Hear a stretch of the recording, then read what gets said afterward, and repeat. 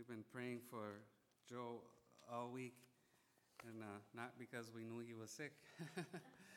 So glad that you were here and were able to sing. That was beautiful, and the words just go perfect. That's a perfect song for this sermon. And I'm thankful for the opportunity that I have of being here and being able to share the sermon time with you this morning. It gives me a chance to, before I start, thank everyone for all the hard work that you're putting in, each and every week. We began our latest journey on December 15th, if you recall. That's the first Sabbath that Pastor Rufo was gone. And all of you have stepped up in a very major way. It's amazing. And the Sabbath schools, the potlucks, the financial functions of our church, the deacons, deaconesses, pathfinders, adventures, and children's ministries, greeters, music teams, Sam, who worked so hard over the winter to keep our, parking lot clean. And I don't know if I think maybe you know this or maybe you don't, but he never charges us anything. He just does it. It's amazing. He's such a hard worker. Our media and AV teams, you guys have been so incredible. We've had many visitors, because of where we're at right now for preaching and music, and we've received so many compliments from our visitors. It's just amazing. Like, they just keep streaming in. Everyone is so excited to come here, and I was. I don't want to embarrass anybody, but I've seen Alex Leonor and the other Alex. I've watched them when they're miking up people in the back. They're so serious, and they take it so serious, and they do such a great job. They're so professional. Thank you. It's really making this place such a great place of worship, and I believe there's never been a better time to worship here at Downers Grove. I really believe that with all my heart. So on behalf of the elders and the church board, we thank you for everything that you're doing. Let's have a quick word of prayer, and then we'll get going on our topic. Dear Heavenly Father, we thank you for Jesus Christ. Thank you for this church, for Christian friends, for prayer, for a word from you. Lord, this morning we pray that you would speak to us, to each one of us. And I would ask that you not let me get in the way, but that you would speak to each one of our hearts and give us the message that you need for each one of us to hear this morning. We pray and ask this in the name of Jesus Christ. Amen. The book of Numbers, gotta get situated here. This podium is perfect because it's kind of big, but that's also the problem. So you don't know what to do. The book of Numbers is really an interesting book of scripture because it contains many stories that are just loaded with spiritual significance for all of us. The book picks up the story of the children of Israel from about 13 or 14 months after they left Egypt, and then it chronicles their wanderings through the desert for about the next 38 years until they're almost ready to cross over into Canaan.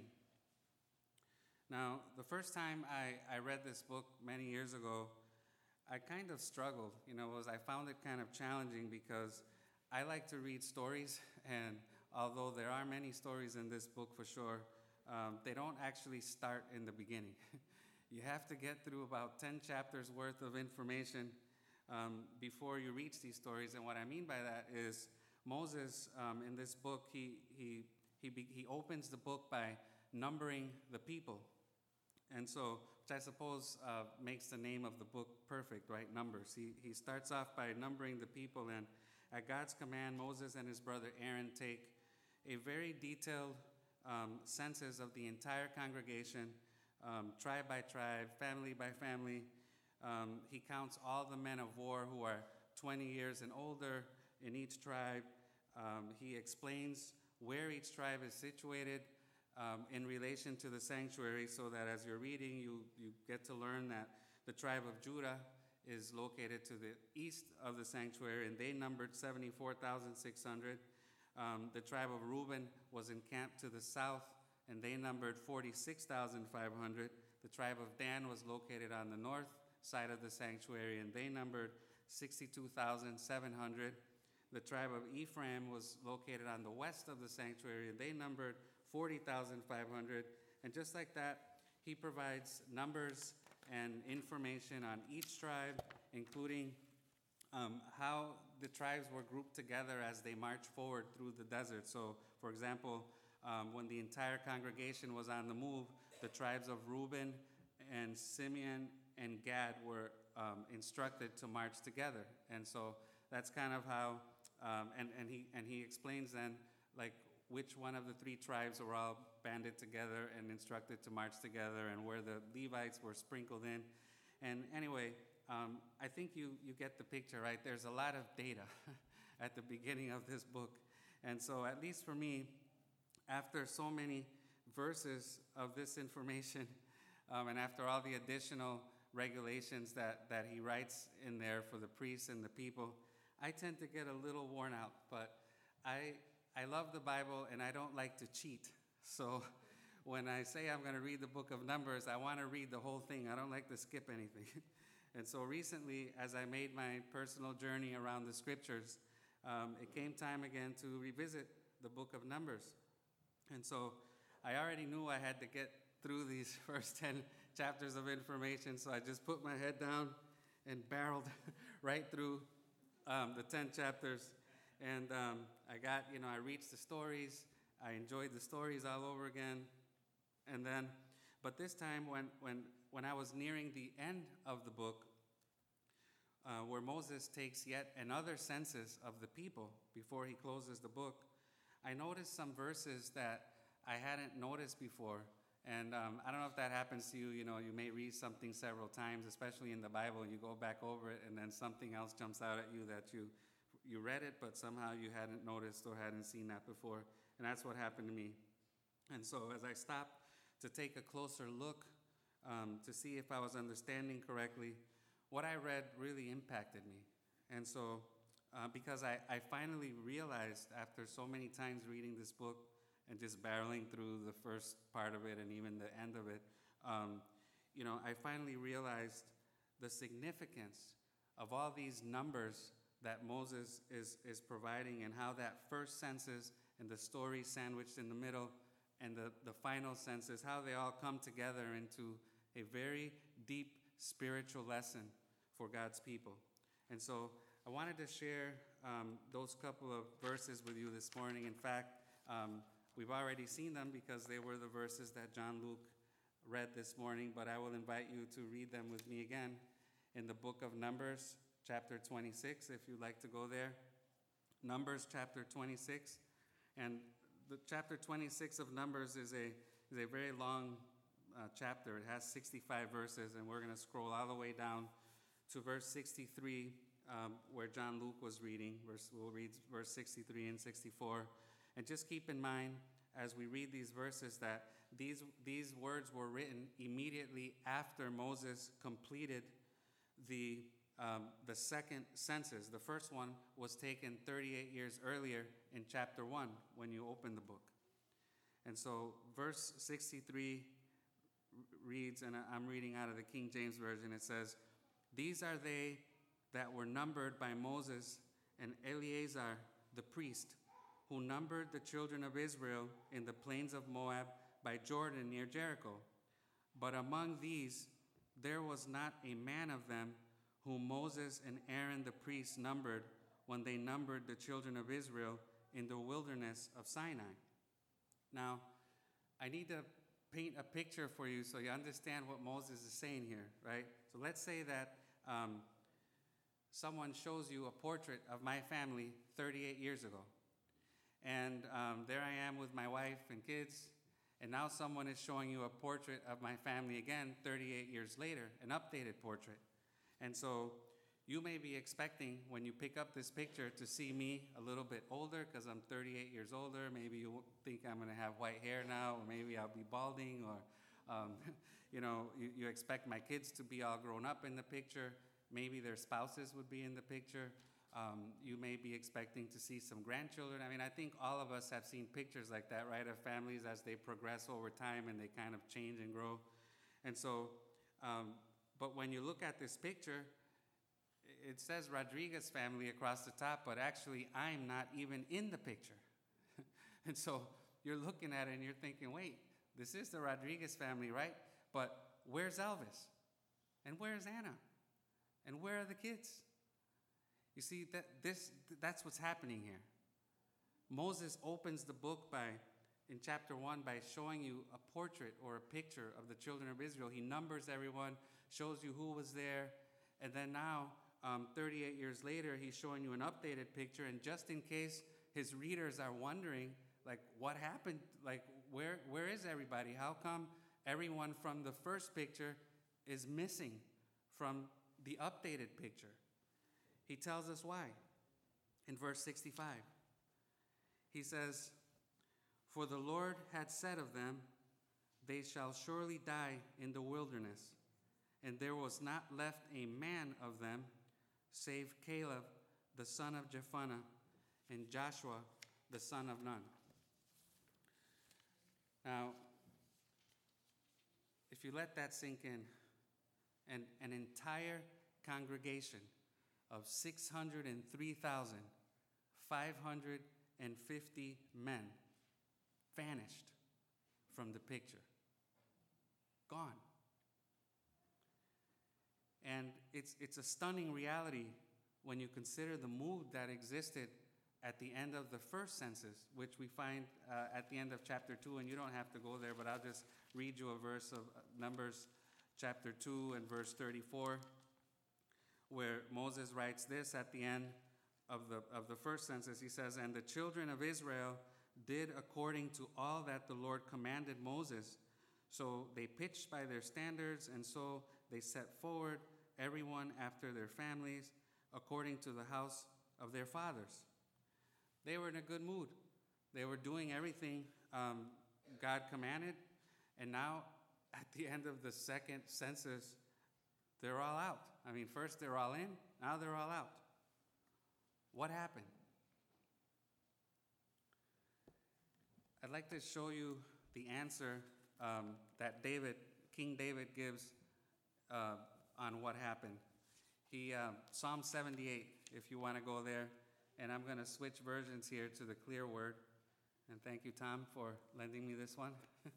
The Clear Word, Psalm 78, and I'm going to start reading at verse 18. And so, speaking specifically about the period of time that's covered by the book of Numbers, David in Psalm 78 says, "They deliberately put God to the test by demanding that he provide them with the food they craved. They challenged God and said, 'Can you really provide us with meat in the desert? We doubt it. Your promises are nothing but straws in the wind. Yes, you gave us water to drink. You brought streams of water out of the desert sands.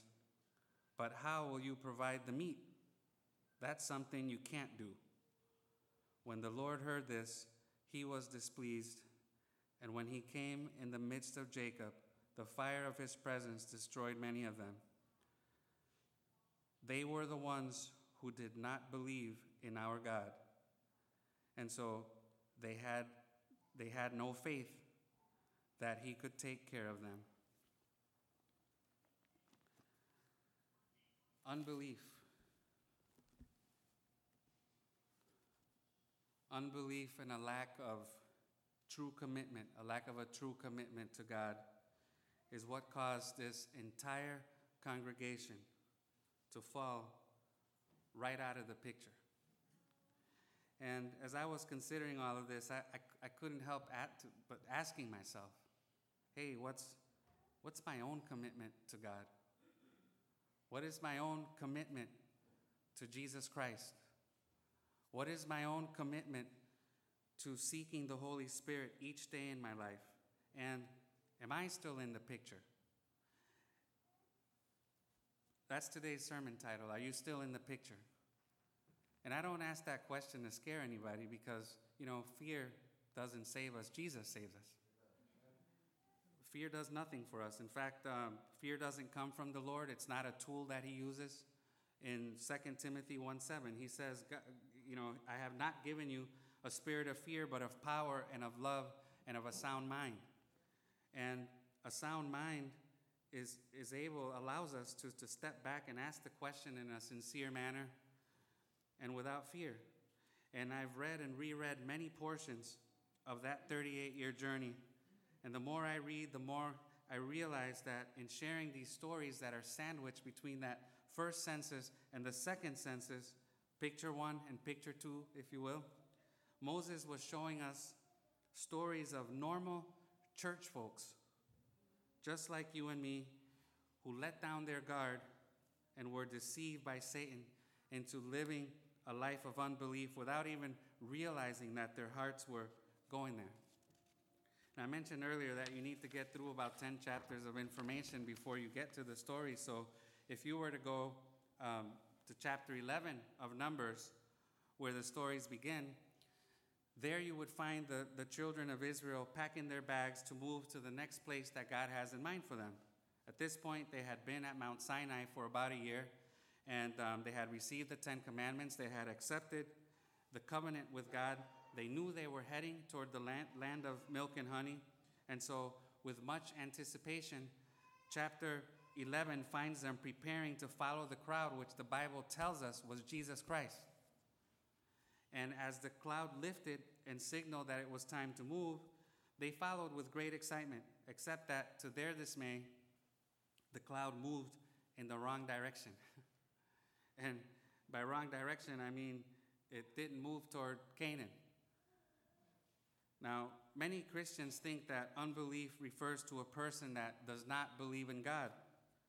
But actually, here in chapter 11 of Numbers, Moses shows us that unbelief is not when we don't believe in God. Unbelief is when we don't trust God. See, that's the deception. We can believe in God all we want, but if we don't trust him, we're living a life of unbelief. We don't trust his leading. We don't trust in his promises. We don't trust he's going in the right direction. Recently, we were discussing unbelief downstairs in the junior class. And I don't know if Ethan Cortez is in here this morning, but he raised his hand and he was like, he wanted to give his definition of unbelief. And he said, unbelief is when something is there, but you don't believe it's there. And that definition just hits the nail right on the head. It's better than anything you can find online, online dictionaries, because that is exactly what's going on here in chapter 11 of Numbers. What is plainly there is the leading of Jesus Christ in the cloud. But like Ethan said, they chose to believe that his leading wasn't really there. See, when you look at a map of the wilderness where they were, when they were at Mount Sinai, when you look at a map, Canaan was almost a straight shot north of where they were. And so when the cloud got up and started moving, it kind of went north, but then it turned east. It went a different way. And the way that Christ turned at that time was actually, he moved them into a black and desolate mountain masses. And God, through the prophet Jeremiah, would later describe that terrain as a land of deserts and pits and droughts. I was just imagining their wagons and everything, tires falling off. I mean, it's like they were having a hard time. And the people became discouraged. And within a matter of days, they began to murmur against God instead of trusting in Christ, who they knew was in that cloud. After all the miracles in Egypt, after going across the Red Sea on dry land, after singing the song of Moses, they chose to stop trusting God. Again, unbelief is not when you don't believe in God. Unbelief is when you don't trust God.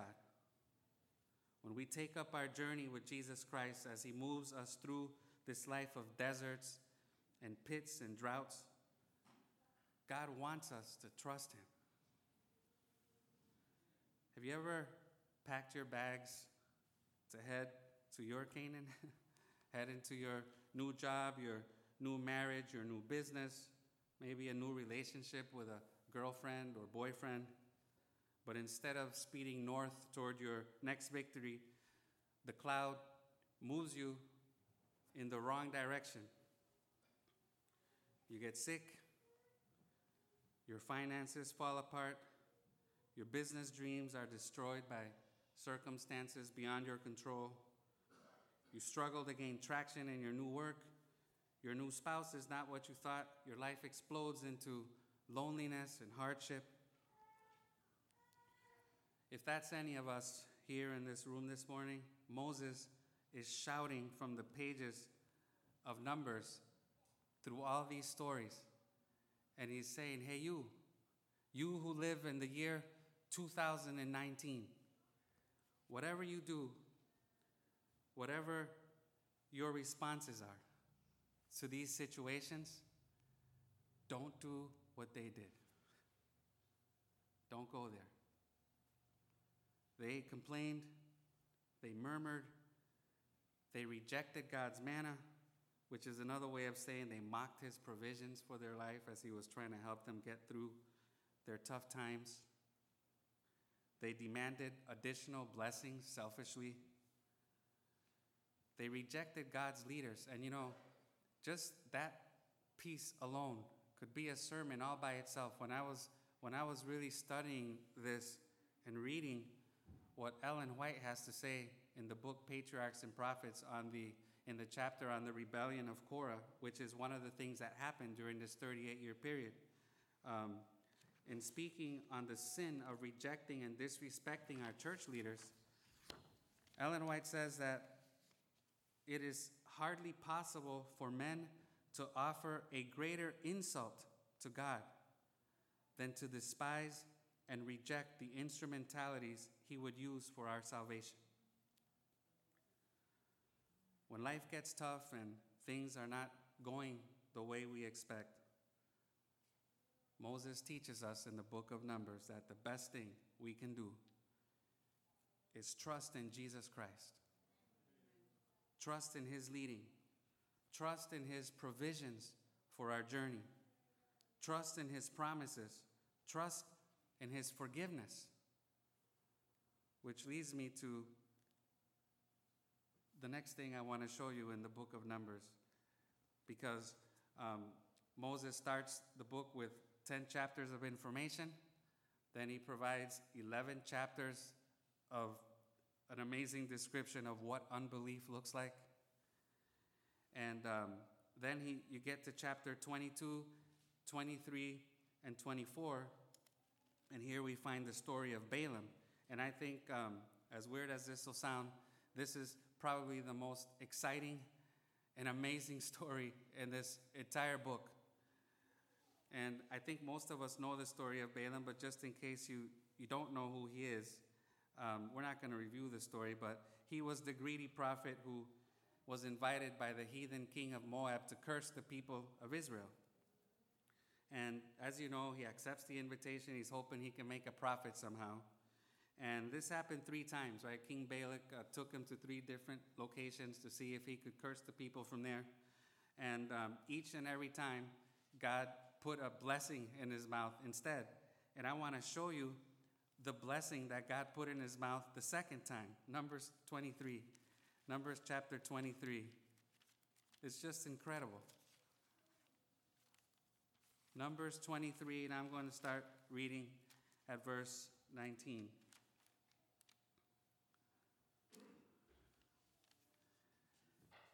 Balaam, now inspired by the Holy Spirit, not that he wanted it. He says, God is not a man that he should lie, neither the Son of Man that he should repent.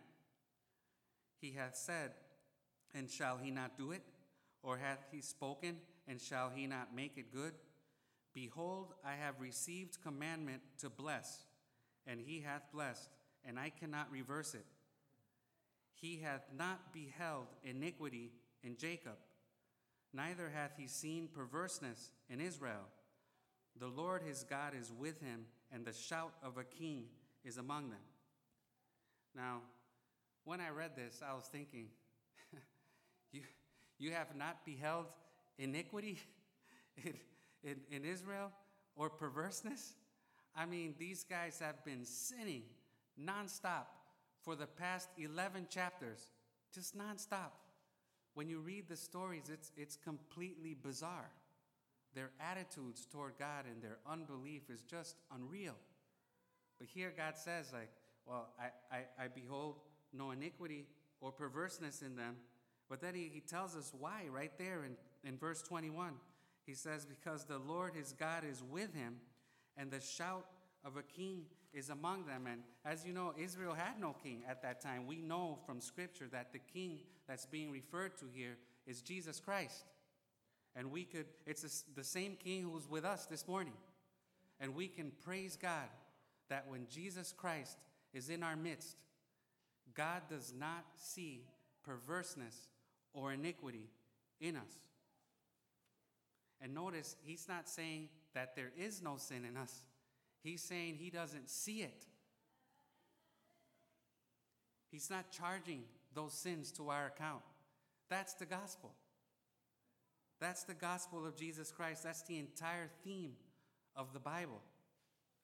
And here in the book of Numbers, while these guys are slipping and sliding all over the place, God was busy upholding the greatest promise ever made.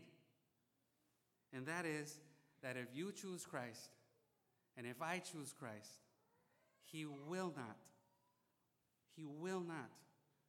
hold us accountable for our sins. He will forgive us. He will cover our sins. And I want to read you what Paul says in the Hebrews chapter 3. Now go back to the clear word here. Hebrews chapter 3 and verse 18. In speaking of this very period of time, Paul says,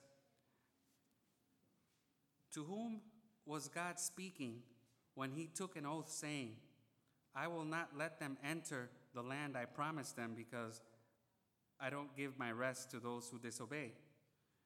He was speaking to his own people. They were not permitted to enter the land of Canaan because of their unbelief. And continuing into chapter 4 and verse 1, he says, therefore, let's be careful that we don't make the same mistake and end up not receiving this rest of soul and entrance into the heavenly Canaan. Remember that the gospel was preached to them year after year in the drama of the sanctuary, just as clearly as it's being preached to us today. You know, many people, I don't know why, but people think that the folks in the Old Testament didn't have Jesus Christ. They absolutely did. That's what the sanctuary was all about. And so a hasty read of the book of Numbers may lead you to believe that the final message of this book is that, well, if you mess up, God will pound you and throw you right out of the picture. But what the story of Numbers is really showing us is that for 38 years, God offered the gospel to these guys. And they said no. They said no. They weren't pushed out of the picture. They walked out of the picture.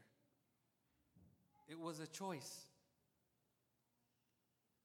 And so when the sermon title asks, are you still in the picture? The answer does not come from God. The answer comes from you, and the answer comes from me. Am I still in the picture? Or have I chosen to walk out of the picture? This morning, my sincere desire is that all of us as a congregation of God here at Downers Grove would choose to stay in the picture. The final chapter of our own lives are not yet written. We're still alive. The fact that we can talk about this means our final chapter is not yet written. And if for some reason this morning you find yourself on those slippery slopes of unbelief, I want to encourage you to give Jesus a chance. He can be trusted. Amen.